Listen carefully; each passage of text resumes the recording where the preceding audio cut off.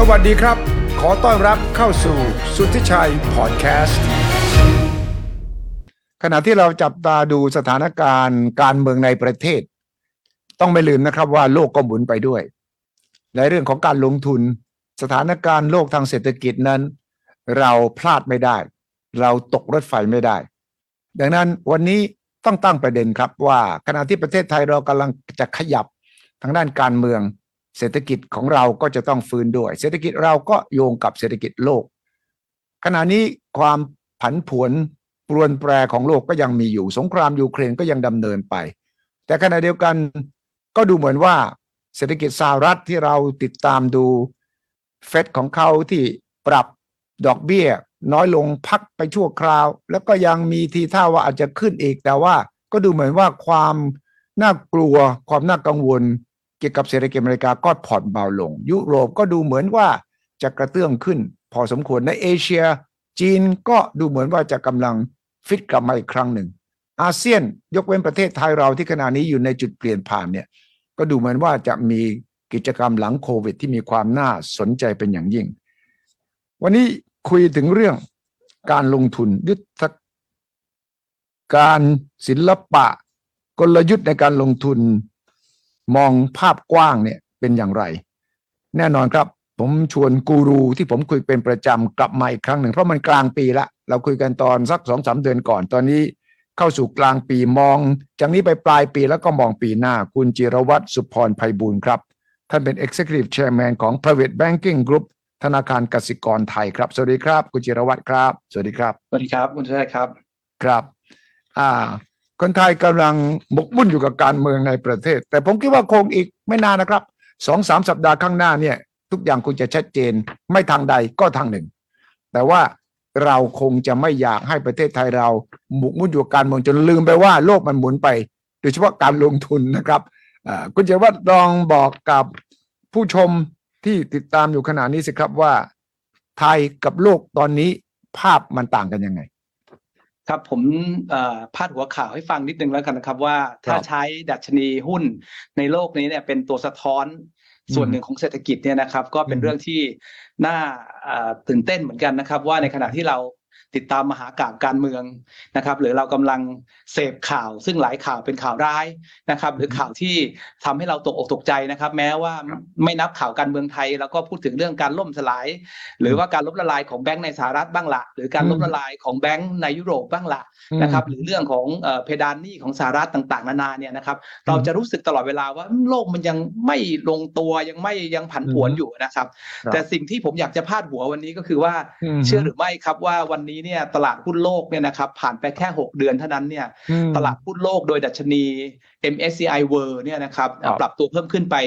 13.5% ละครับซึ่งโดยเฉลี่ยเนี่ยปกติหุ้นโลกเนี่ยจะขึ้นอยู่ 6-7% ต่อปีในระยะยาวนะครับปีนี้ครึ่งปีขึ้นไปแล้ว2 เท่าของค่าเฉลี่ยปกติก็ต้องเรียกว่าเป็นเหตุการณ์ที่เราอาจจะนึกไม่ถึงเหมือนกันในขณะที่เราเสพข่าวที่มันเป็นข่าวที่อาจจะไม่ค่อยดูดีนักนะครับโดยเฉพาะอย่างยิ่งถ้าเราเจาะไปในรายประเทศจะยิ่งน่าตื่นเต้นไปกว่านี้นะครับว่าอย่างหุ้น NASDAQ นะครับก็คือหุ้นที่เป็นหุ้นเทคสต็อกของอเมริกาเนี่ยนะครับตั้งแต่ต้นปีถึงปัจจุบันเนี่ยปรับตัวเพิ่มขึ้นไปแล้ว 31% นะครับ31เนี่ยนะครับนำโดยหุ้น7 ตัวสำคัญของโลกนะครับตั้งแต่ Facebook Amazon นะครับ Nvidia นะครับ Google นะครับTesla Microsoft ต่างๆเหล่านี้นะครับ7 ตัวเนี่ยครับก็นำให้หุ้น NASDAQ เนี่ยปรับตัวขึ้นไปแล้ว 31%ครับนักดัชนีใกล้ๆบ้านเราครับคุณชัยครับอย่างของ Nikkei นะครับของญี่ปุ่นเนี่ยปีนี้ best performer เลยนะครับปรับตัวไปแล้ว 28% นะครับสหรัฐนะครับถ้าเป็นสหรัฐโดยรวมไม่นับ NASDAQ เนี่ย S&P 500ก็บวกไปแล้ว 15% หุ้นยุโรปบวก 9% น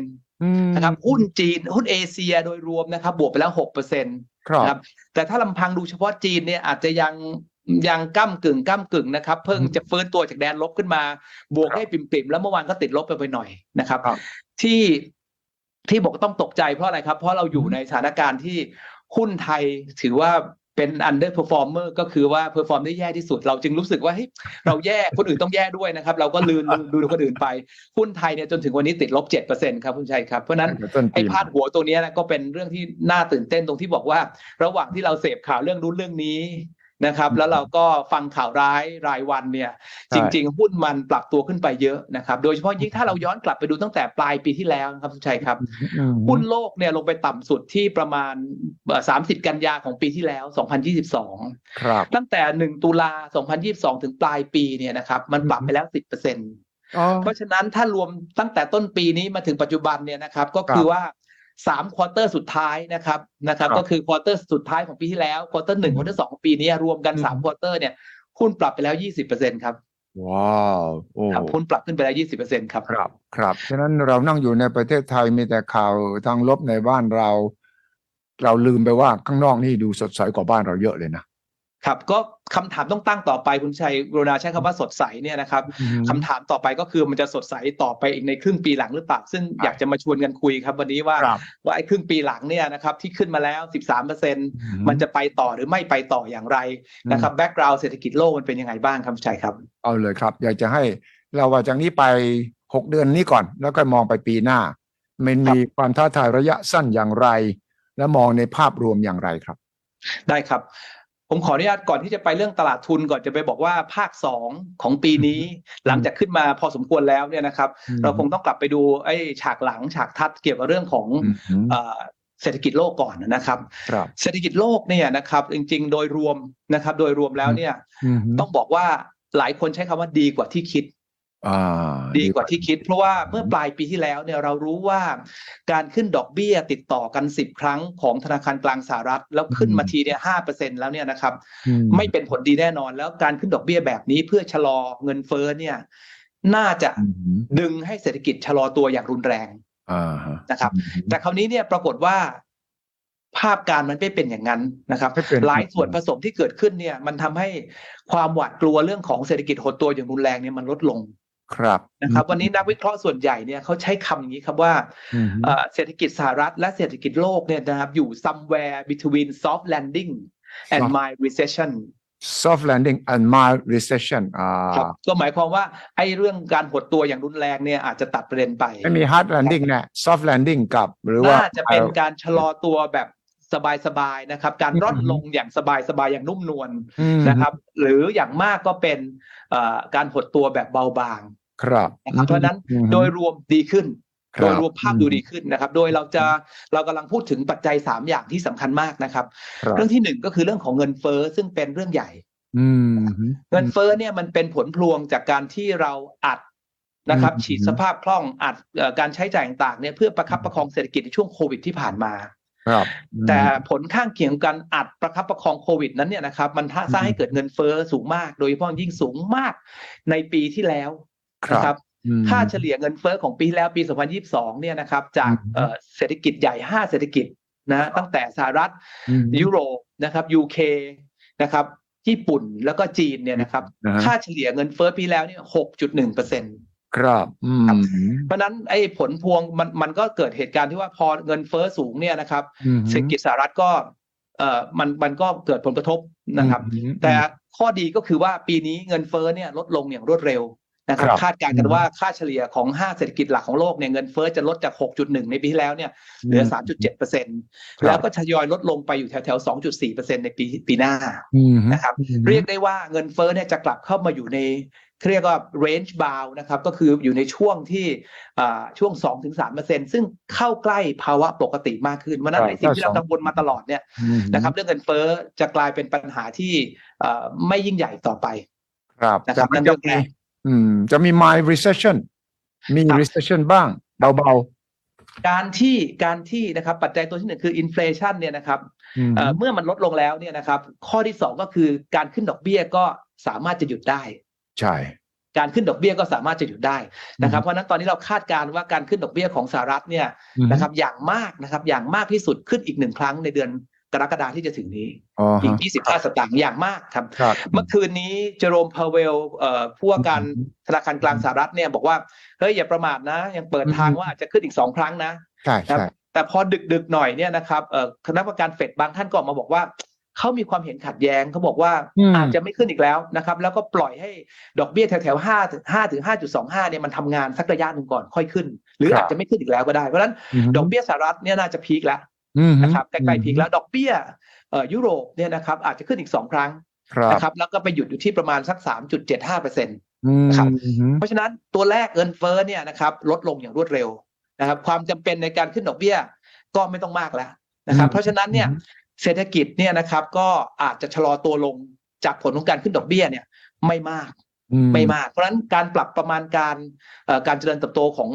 เศรษฐกิจโลกนะครับ GDP โลกเนี่ยนะครับหรือ GDP ของ5เศรษฐกิจใหญ่ทั่วโลกเนี่ยนะครับมีการปรับจาก 2.7 ของปีที่แล้วเนี่ยมาเป็น 2.2 แล้วก็ 2.0 ของปีหน้าเพราะฉะนั้นภาพมันดูไม่ได้ว่าดอกเบี้ยโทษครับอินเฟลชันเนี่ยลงเร็วเงินเฟ้อเนี่ยลงเร็วแต่ว่าการประมาณการ GDP growth เนี่ยมันลดลงไม่มากเพราะนั้นภาพมันดูดีกว่าที่เราเคยกลัวกันเมื่อต้นปีครับคุณชัยครับครับฉะนั้นดูดีขึ้นและไม่ว่าปัจจัยลบเรื่องสงครามเรื่องต่างๆนานาเนี่ยยังกระเตื้องขึ้นได้แสดงว่าแข็งแรงพอสมควรใช่ครับจริงๆแล้วการชะลอตัวเนี่ยมันไปกระจุกตัวอยู่เรื่องภาคการผลิตนะครับแต่ว่าทั้งโลกเนี่ยภาคบริการอุ้มทั้งโลกไว้หมดนั้นภาคบริการในสหรัฐก็ยังแข็งแกร่งภาคบริการในยูโรโซนก็ยังแข็งแกร่งภาคบริการในเอเชียก็ยังแข็งแกร่งก็อุ้มให้ภาคอุตสาหกรรมเนี่ยนะครับที่หดตัวอยู่เยอะหน่อยเนี่ยมันพอต้อมแกล้มไปได้และการหดตัวทางเศรษฐกิจโดยรวมเนี่ยมันก็ไม่ได้แย่อย่างที่พวกเราคิดครับดังนั้นอันนี้ก็เป็นฉากทัศน์สำคัญที่บอกว่าเฮ้ยตลาดหุ้นก็เลยตอบสนองว่าไอ้ที่เคยคิดไว้ว่ามันจะเลวร้ายเนี่ยนะครับมันไม่แย่อย่างที่คิดมันไม่แย่อย่างคิดเพราะฉะนั้นเนี่ยมันก็เลยปรับตัวขึ้นมานี่คำถามสำคัญก็คือว่าปรับขึ้นมาตั้งเยอะขนาดนี้แล้วมันจะไปต่อได้ไหมไปต่อได้ไหมมันจะยั่งยืนไหมมันจะ sustainable ไหมครับเขาก็บอกงี้ครับว่าเวลาเศรษฐกิจต้องชะลอตัวบ้างเนี่ยแม้ว่าไม่ชะลอตัวรุนแรงนะครับแต่มีการชะลอตัวลงบ้างเนี่ยนะครับแน่นอนละว่าไอ้ผลประกอบการของธุรกิจต่างๆเนี่ยต้องได้รับผลกระทบนะครับแล้วก็เป็นไปได้มากว่านักวิเคราะห์หลักทรัพย์นักวิเคราะห์การเงินก็จะค่อยๆทยอยนะครับปรับประมาณการผลประกอบการของบริษัทลดลงนะครับเพราะนั้นมันหลีกเลี่ยงไม่ได้ครับว่าชะลอมากชะลอน้อยเนี่ยการปรับประมาณการก็อาจจะเป็นไปได้ปรับประมาณการลดลงโดยเฉพาะอย่างยิ่งบริษัทต่างๆเนี่ยจะต้องอยู่ในสภาวะที่ดอกเบี้ยสูงเป็นระยะยาวใช่นะครับแล้วก็อีกมากไปกว่านั้นก็คือว่าด้วยเหตุว่าภาคธนาคารโดยเฉพาะอย่างยิ่งของสหรัฐเนี่ยเขาก็ระมัดระวังตัวมากเนี่ยนะครับเพราะฉะนั้นการปล่อยกู้ก็จะยากขึ้นนะครับการแสวงหาเงินทุนเพื่อลงทุนก็จะยากขึ้นนั้นบริษัทจะต้องเจอภาวะดอกเบี้ยสูงแล้วก็กู้เงินได้ยากนะครับเศรษฐกิจชะลอตัวลงบ้างเพราะนั้นประมาณการผลประกอบการก็จะลดลงเพราะนั้นก็เป็นไปได้ครับว่าครึ่งปีหลังเนี่ยนะครับการเติบโตของหุ้นในช่วงครึ่งปีหลังเนี่ยเขาใช้คำว่าบัมปี้คือมันก็คลุกคละหน่อยนะครับคลุกคละหน่อยครับอย่างไรก็ตามนะครับในภาวะของการฟื้นตัวค่อยๆทยอยฟื้นคือเรื่องแบบในภาวะที่ปัญหาเริ่มหายไปเศรษฐกิจไม่ได้เลวร้ายมากนักแล้วก็ค่อยๆทยอยฟื้นตัวเนี่ยแล้วอาจจะไปฟื้นตัวอย่างมากในปีหน้าเนี่ยนะครับช่วงเวลานี้อาจจะเป็นช่วงเวลาที่เราต้องหันกลับไปจับตามองตราสารอื่นนอกจากหุ้นด้วยตราสารอื่นนอกจากหุ้นด้วยเพราะว่าโดยหลักแล้วครับเวลาขึ้นดอกเบี้ยไปเยอะๆคุณสุชัยลองนึกดูนะครับเวลาดอกเบี้ยขึ้นไปเยอะๆเนี่ยนะครับช่วงดอกเบี้ยขึ้นไปเยอะๆเนี่ยนะครับตราสารที่ถูกลงโทษอย่างหนักก็คือตราสารหนี้นะครับโดยเฉพาะอย่างพันธบัตรรัฐบาลเนี่ยนะครับทุกครั้งที่ขึ้นดอกเบี้ยไปเรื่อยๆเนี่ยพันธบัตรรัฐบาลจะราคาลงมาตลอดตอนนี้มันลงมาจนถึงจุดต่ำสุดแล้วเพราะดอกเบี้ยขึ้นถึงจุดสูงสุดไอ้พันธบัตรก็ลงถึงต่ำสุดเนี่ยจริงๆมันกลายเป็นโอกาสในการช้อนซื้อพันธบัตรตามสมควรทีเดียวเพราะนั้นโดยประวัติแล้วเนี่ยนะครับถ้าเรากลับไปย้อนดูว่าเมื่อไหร่ก็ตามเนี่ยมันมีปัญหาทางเศรษฐกิจแล้วมีเงินเฟ้อสูงแล้วเป็นช่วงเวลาที่ธนาคารกลางสหรัฐหรือธนาคารทั่วโลกต้องขึ้นดอกเบี้ยเนี่ยนะครับพอหลังจากการขึ้นดอกเบี้ยสุดนะครับราคาพันธบัตรราคาหุ้นกู้ต่างๆก็ลดลงต่ำสุดเนี่ยนะครับช่วงเวลานั้นจะเป็นช่วงเวลาทองที่เราจะสามารถเนี่ยกลับไปนะครับสร้างผลตอบแทนจากสินทรัพย์ที่มันลงมาลึกราคามันถูกเนี่ยเช่นพวกพันธบัตรแล้วก็พวกหุ้นกู้ได้เพราะนั้นผมกำลังจะบอกว่ากลายเป็นว่าครึ่งปีแรกเนี่ยนะครับดูเหมือนว่าหุ้นจะเพอร์ฟอร์มดีแต่ครึ่งปีหลังเป็นไปได้อย่างมากครับว่าตราสารหนี้ทั้งพันธบัตรรัฐบาลสหรัฐนะครับหุ้นกู้เอกชนที่มีคุณภาพสูงซึ่งราคาลดลงมาต่ำเยอะมากแล้วเนี่ยน่าจะเป็นจุดโฟกัสที่ทำให้นักลงทุนได้กำไรมากขึ้นครับ อ๋อครับฉะนั้นเป็นข่าวดีจริงๆนะเนี่ยเป็นข่าวดีแต่หลังจากที่ครึมมาช่วงโควิดแล้วก็หลังโควิดใช่ไหมหลังภายใน3 ปีนี้ถือว่าขณะที่เราพูดอยู่นี้เนี่ยน่าจะมีความสดใสมากที่สุดไหมครับดีขึ้นครับต้องดีขึ้นเพราะว่าเราเพิ่งผ่านปีที่เลวร้ายที่สุดในรอบ100 ปีครับโอ้โห100 ปีครับคือเขาเก็บตัวเลขนี้ครับคุณสุชัยครับผมเล่าให้ฟังว่าสถิติ100 ปีของตลาดสหรัฐเนี่ยนะครับใน100 ปีของสหรัฐเนี่ยนะครับย้อนหลังกลับไป100 ปีเนี่ยจะพบว่าตลาดสหรัฐเนี่ยนะครับส่วนใหญ่แล้วเนี่ยนะครับมันก็จะทั้งราคาหุ้นและราคาพันธบัตรเนี่ยมันจะปรับตัวเพิ่มขึ้นนะครับประมาณ 70% เนี่ย 60% เนี่ย probability ประมาณ 60% เนี่ยนะครับราคาพันธบัตรและราคาหุ้นจะปรับเพิ่มขึ้นทั้งคู่นะครับแล้วก็มีอีกบางส่วนเนี่ยนะครับอีกประมาณสัก30% เนี่ยนะครับตัวใดตัวหนึ่งขึ้นอีกตัวหนึ่งลงครับมีอยู่แค่3 ปีใน100 ปีที่ลงทั้ง2ตัวนะครับก็คือในปี1931 1969แล้วก็ปี2022ที่เพิ่งผ่านมาเนี่ยครับเป็น3 ปีใน100 ปีที่ทั้งราคาพันธบัตรรัฐบาลสหรัฐราคาหุ้นกู้สหรัฐนะครับและราคาหุ้นสหรัฐเนี่ยลดลงพร้อมกันนะครับ3 ใน 100 ปีและเผอิญปี2022ที่ผมบอกว่าร้ายที่สุดก็คือว่าลงหนักทั้งคู่ด้วยหนักทั้งคู่หนัก ลงหนักทั้งคู่ด้วยหนักพร้อมกันด้วยเพราะนั้นเราเพิ่งผ่านปีที่เลวร้ายที่สุดถ้าอย่างสถิติของสหรัฐอเมริกาเนี่ยคือเลวร้ายสุดในรอบ100 ปีของอเมริกาเนี่ยนะครับซึ่งส่วนใหญ่พอปีหลังจากปีที่มีปัญหาแบบนี้เนี่ยมันจะฟื้นตัวฟื้นตัวแต่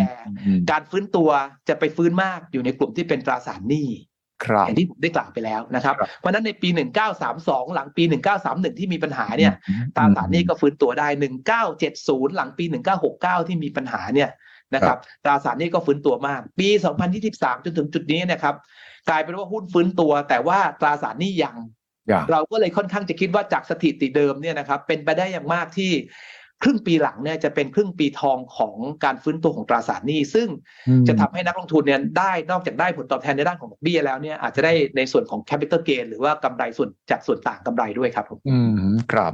เอาเรามองอเมริกามองยุโรปเนี่ยจีนก็มีกิจกรรมเยอะเห็นข่าวว่ากำลังเตรียมมาตรการกระตุ้นเศรษฐกิจด้วยของจีนที่ลอมบาร์ด ODA ซึ่งเป็นหุ้นส่วนสำคัญเป็นเพื่อนสำคัญของธนาคารกสิกรเนี่ยเขามองยังไงครับจีนเนี่ยเราไปตั้งความหวังกับเขาเยอะหลังจากที่เขาเปิดประเทศเมื่อวันที่8 มกราใช่นะครับแต่เอาเข้าจริงแล้วเนี่ยการเปิดประเทศนั้นเนี่ยนะครับในช่วงต้นแรกๆนี่ก็ดูมีน้ำมีนวลดีนะครับช่วงมกรากุมภาก็ดีแต่เอาเข้าจริงแล้วเนี่ยการคาดการณ์ของนักวิเคราะห์เนี่ยไปตั้งความหวังไว้สูงมากนะครับแล้วเอาเข้าจริงเนี่ยการบริโภคต่างๆของจีนหลังจากการเปิดประเทศแล้วเนี่ยมันไม่ได้มากคือมันมากขึ้นและมันดีขึ้นนะครับแต่มันไม่ได้มากขึ้นและดีขึ้นเท่ากับที่นักวิเคราะห์ให้ราคาไว้นะครับเพราะนั้นก็เป็นเรื่องที่เกิดความผิดหวังกันตามสมควรนะครับเพราะนั้นหุ้นจีนเนี่ยนะครับหลังจากที่มีการฟื้นตัวในไตรมาสสุดท้ายของปีที่แล้วอยู่พอสมควรเนี่ยพอมาช่วงไตรมาสแรกและไตรมาสที่2ของปีนี้เนี่ยกลับไม่ค่อยสดใสเท่าที่ควรคือลดต่ำลงไปอีกทีหนึ่งเพราะว่าผิดหวังว่ามันไม่ดีอย่างที่คาดครับในขณะเดียวกันรัฐบาลเขาก็เห็นเขาก็พยายามจะออกนโยบายกระตุ้นเผอิญช่วงที่ผ่านมานโยบายกระตุ้นเนี่ยมันก็ยังไม่หนำใจนักลงทุนมันก็ยังไม่หนำใจนักวิเคราะห์เพราะฉะนั้นเนี่ยการบริโภคมันก็ไม่ได้อย่างที่คาดการกระตุ้นเศรษฐกิจก็ยังน้อยเกินไปเพราะนั้นหุ้นจีนเองเนี่ยก็เลยยังไม่ถึงกับเพอร์ฟอร์มดีเท่าที่ควรนะครับแต่อย่างที่คุณชัยบอกครับว่าทุกคนก็มองเห็นนะครับแล้วก็คาดการณ์ครับว่าใน 4-8 สัปดาห์ข้างหน้าเนี่ยนะครับน่าจะมีข่าวของการออกนโยบายกระตุ้นเศรษฐกิจของจีนเพิ่มเติมอย่างต่อเนื่อง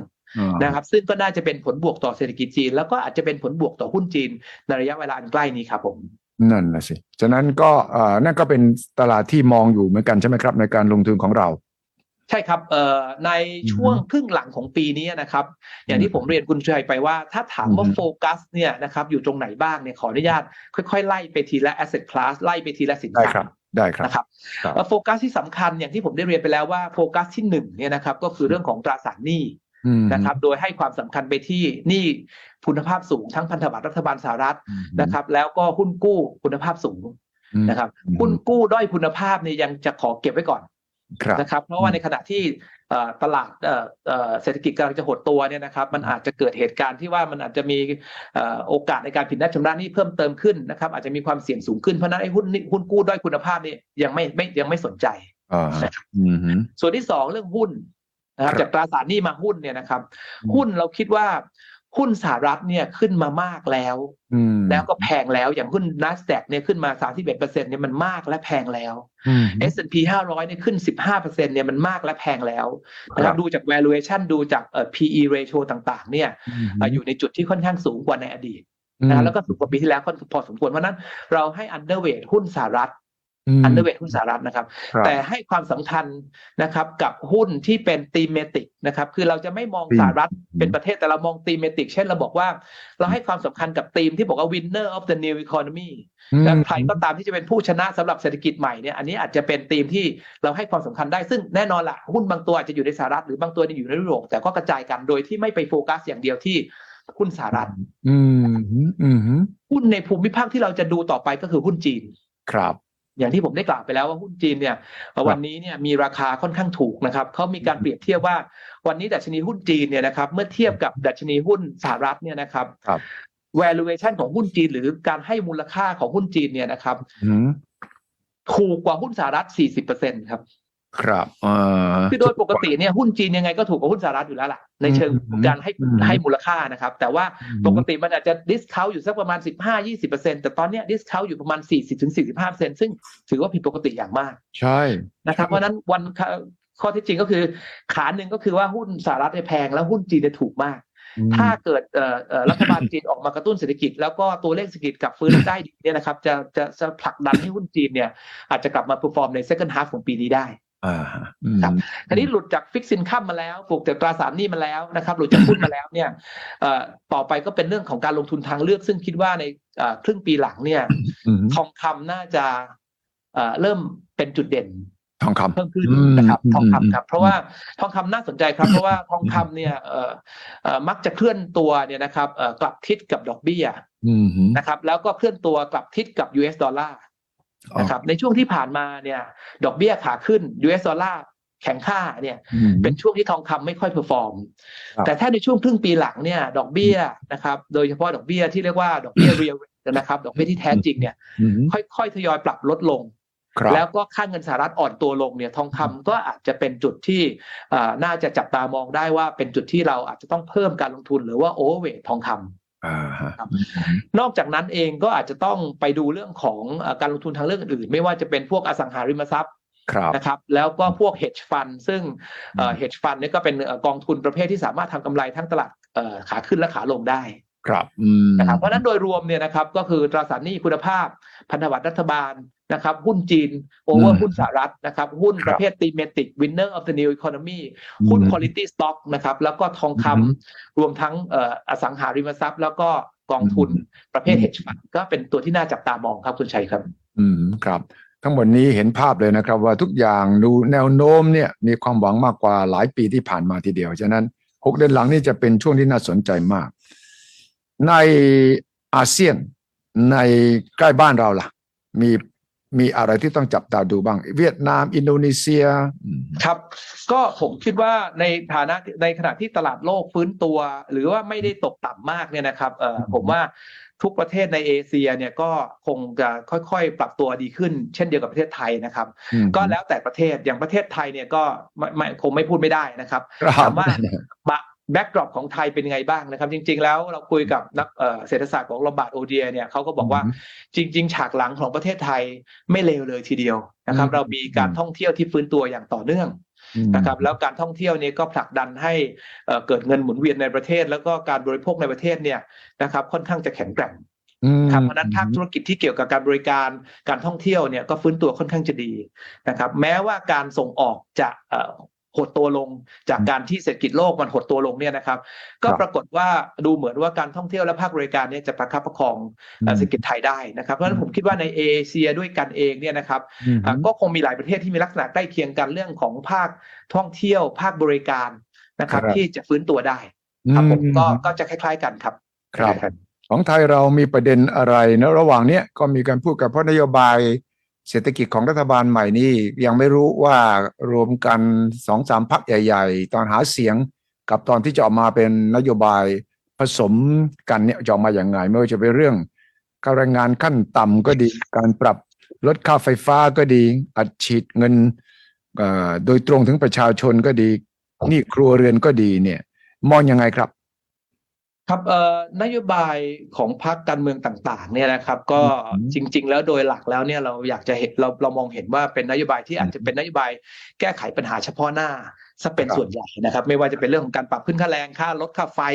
นะครับอัดฉีดเงินโดยตรงให้ประชาชนหนี้ครัวเรือนการช่วย SME ต่างๆหรือว่าการปฏิรูปต่างๆเนี่ยมองยกเว้นการปฏิรูปนะครับที่เป็นเรื่องระยะยาวเนี่ยนะครับแต่ว่าเรื่องของที่กล่าวมาแล้วเนี่ยส่วนใหญ่เป็นการแก้ไขปัญหาระยะสั้นนะครับแล้วก็หลายตัวเนี่ยก็มีความเรียกอะไรครับมีความซับซ้อนนะครับอย่างเรื่องการปรับขึ้นค่าแรงขั้นต่ำเนี่ยนะครับก็ไม่แน่ใจว่าผลเอฟเฟกต์จริงๆเนี่ยจะทำคืออาจจะมีการพูดคุยทันทีหรือว่าแต่เอฟเฟกตีฟหรือว่าผลที่เกิดจริงๆเนี่ยเราคาดการณ์ว่าอาจจะไปเกิดจริงๆในควอเตอร์3หรือไตรมาส3ของปีหน้าหรือไตรมาส4เพราะนั้นมันก็อาจจะไม่ได้ทันทีขนาดนั้นใช่มันต้องไปปีหน้าเลยนะงบประมาณไม่ทันนะครับของปีนี้ครับแล้วการลดค่าไฟเนี่ยส่วนหนึ่งที่ลดได้เนี่ยนะครับก็จะเป็นเพราะว่าส่วนที่ลดได้เนี่ย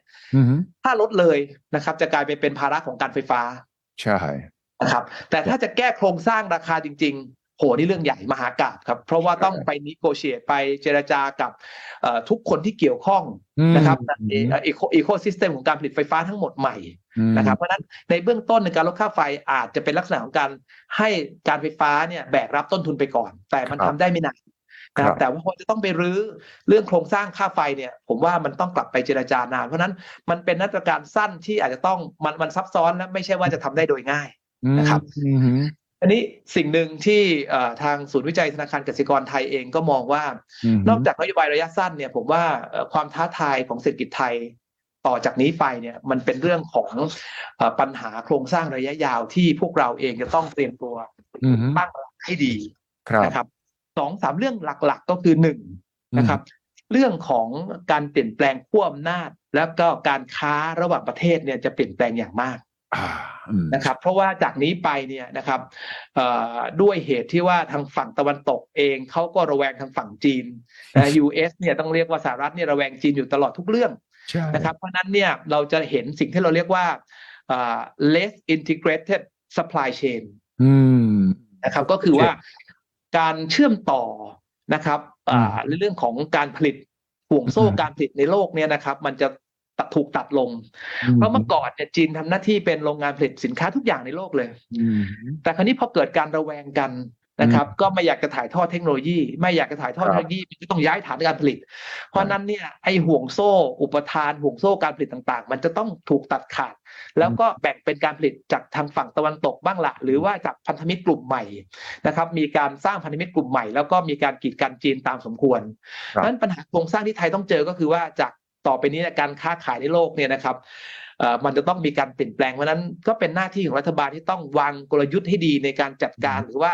การที่จะต้องเขาเรียกอะไรวางตำแหน่งวางโพซิชั่นของเราในการค้าขายกับฝั่งจีนข้างนึงแล้วก็ฝั่งเวสเทิร์นอีกข้างนึงซึ่งนี้เป็นนโยบายระยะยาวที่อยากเห็นว่ารัฐบาลกลับมาทำเรื่องพวกนี้แล้วก็ให้ความสำคัญในการที่จะสนับสนุนภาคเอกชนในการค้าขาย2ขั้วเนี่ยนะครับอย่างมีประสิทธิภาพเรื่องแรกนะครับเรื่องโครงสร้างที่2ที่เราเป็นห่วงก็คือเรื่องโครงสร้างประชากรไทยซึ่งเข้าสู่สังคมผู้สูงอายุครับนะครับปัญหาที่ตามมาเร็วๆนี้ก็คือปัญหาการขาดแคลนแรงงานนะครับปัญหารายได้ครัวเรือนลดต่ำลงเพราะว่าคนแก่ก็รายได้ลดลงนะครับปัญหาการบริโภคลดลงเพราะคนแก่รายได้ลดลงก็บริโภคลดลงนะปัญหาหนี้ครัวเรือนก็จะสูงขึ้นเพราะว่าคนแก่ก็มีกำลังในการจ่ายหนี้เดิมน้อยลงนะครับแล้วมันก็จะลามปามไปถึงฐานะทางการคลังที่ต้องคอยอุ้มสิ่งเหล่านี้ที่เกิดขึ้นเพราะฉะนั้นการจัดการเรื่องโครงสร้างประชากรเนี่ยยังไม่เห็นมีนโยบายพรรคไหนชัดเจนที่จะบอกว่าเฮ้ยเรื่องของการขาดแคลนแรงงานนะครับการจะเอาโรบอติกนะครับโรบอทหรือจะเอา AI เข้ามาทดแทนเนี่ยนะครับมันยังไม่ชัดเจนตรงจุดนี้เพราะนั้นก็อันนี้เป็นความท้าทายที่ประเทศไทยคงต้องดูในระยะกลางถึงยาวด้วยถูกต้องครับสุดท้ายสำคัญที่สุดและเป็นเรื่องที่ผมเคยคุยกับคุณชัยไว้ก็คือเรื่องของการเปลี่ยนแปลงภูมิอากาศโลกclimate change โลกซึ่งนะครับยังไม่เห็นนโยบายของใครชัดเจนที่จะทำเรื่องนี้ นะครับสาเหตุสำคัญหลักปัญหาสำคัญหลักคืออย่างนี้ครับเราเนี่ยไปให้ปฏิญญาเราไปให้สัญญาไว้แล้วว่าภายในปี2030 2040 2060เนี่ยนะครับเราจะต้องจัดการเรื่องการปล่อยก๊าซเรือนกระจกให้ลดลงตามลำดับใช่ไหมครับแต่เชื่อไหมครับว่าตั้งแต่ไปให้สัญญาไว้เนี่ยนะครับปริมาณการปล่อยก๊าซเรือนกระจกมันไม่ได้ลดลงตามแผนและไม่ได้มีแผนที่ชัดเจนเลยอันนี้ปัญหาก็คือว่าถ้าในที่สุดแล้วมันไม่ทำไม่ได้ตามเป้าหมายทำไม่ได้ตามที่สัญญาไว้เนี่ยมันจะเริ่มกระทบแล้วครับเพราะว่าตลาดโลกเขาจะบอกว่าเฮ้ยคุณไม่ทำตามสัญญาใช่เพราะนั้นผมจะต้องกีดกันคุณสินค้าคุณจะขายในตลาดโลกไม่ได้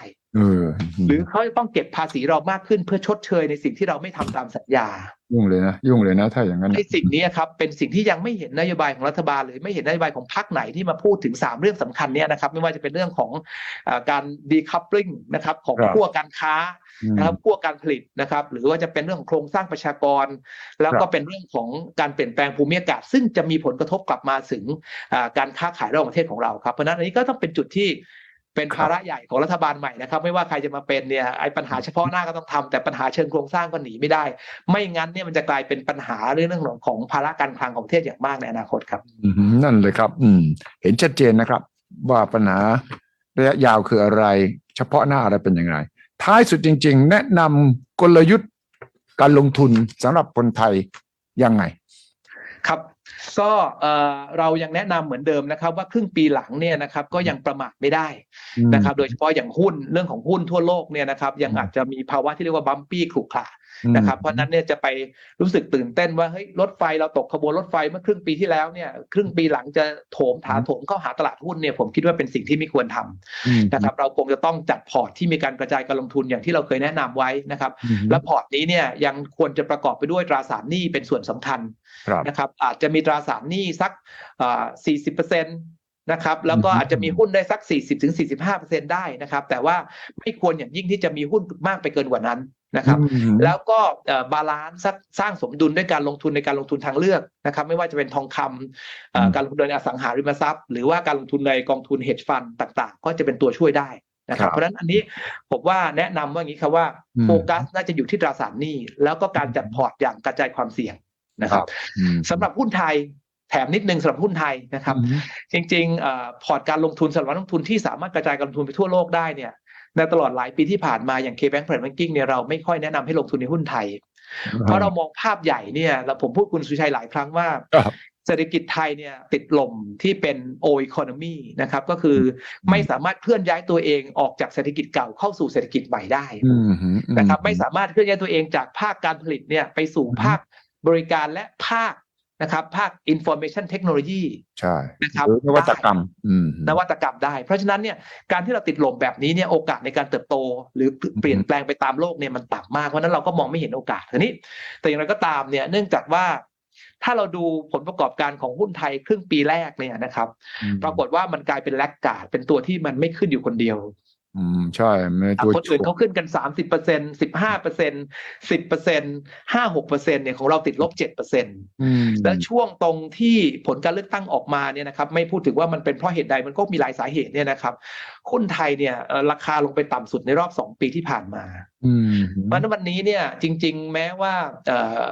เขาเรียกอะไรครับภาพไปข้างหน้าของไทยเนี่ยอาจจะมีปัญหาเชิงโครงสร้างที่ต้องรออยู่เนี่ยแต่ว่าด้วยราคาแล้วเนี่ยมันลงมาค่อนข้างลึกเพราะนั้นก็เป็นครั้งแรกนะครับที่พอร์ตของเราเนี่ยแนะนำให้ลงทุนหุ้นไทยประมาณสัก 2% ของพอร์ตเนี่ยนะครับโดย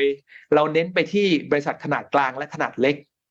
นะครับหุ้นกองทุนที่เน้นลงทุนในบริษัทขนาดกลางและขนาดเล็กในตลาดหลักทรัพย์เนี่ยนะครับเพราะเชื่อว่าเป็นกลุ่มที่จะไม่ได้รับผลกระทบจากนโยบายของรัฐบาลใหม่มากนักนะครับในเวลาเดียวกันอาจจะได้แรงสนับสนุนจากนโยบายของรัฐบาลใหม่มากกว่าด้วยซ้ำเพราะฉะนั้นหุ้นไทยเนี่ยนะครับราคาไม่แพงแต่เราให้หลีกเลี่ยงหุ้นขนาดใหญ่แล้วก็อาจจะลงทุนในกองทุนที่ลงทุนหุ้นขนาดกลางและขนาดเล็กครับคุณชัยครับครับชัดเจนนะครับก็เป็นสิ่งที่ต้องเกาะติดทุกครั้งที่มีตัวเลขดอกเบี้ยอัตราแลกเปลี่ยนเงินเฟ้อเนี่ยมันก็มีผลกระทบต่อการตัดสินใจของการลงทุนแต่ว่าภาพรวมอย่างที่คุณจิรวัตรบอกระดับโลกนี้ยังดูดีแล้วก็ดีขึ้น ของไทยเรายังเป็นตัวถ่วงตัวชุดนะลักขาดเนี่ยนะแต่ยังไงก็ตามแต่เราก็ต้องรอดูว่ารัฐบาลใหม่ที่มานั่นจะทำตามที่หาเสียงรับปากไว้แล้วก็สมกับความคาดหวังของประชาชนหรือไม่อย่างไรนะครับขอบคุณมากครับคุณจรวัฒน์ครับแล้วเรากลับมาคุยกันอีกนะครับเมื่อมีจังหวะปัจจัยใหม่ๆที่น่าสนใจที่จะมาแนะนำให้คนไทยเราได้รับทราบกันครับวันนี้สวัสดีครับขอบคุณมากครับคุณจรวัฒน์ขอบคุณครับพี่ชัยครับสวัสดีครับสวัสดีครับสนับสนุนโดยบริษัทกาแฟดำจำกัดสามารถติดตามสุทธิชัยพอดแคสต์ได้ทุกช่องทางทั้งระบบ iOS และ Android สุทธิชัย Podcast Anywhere Anytime Any Device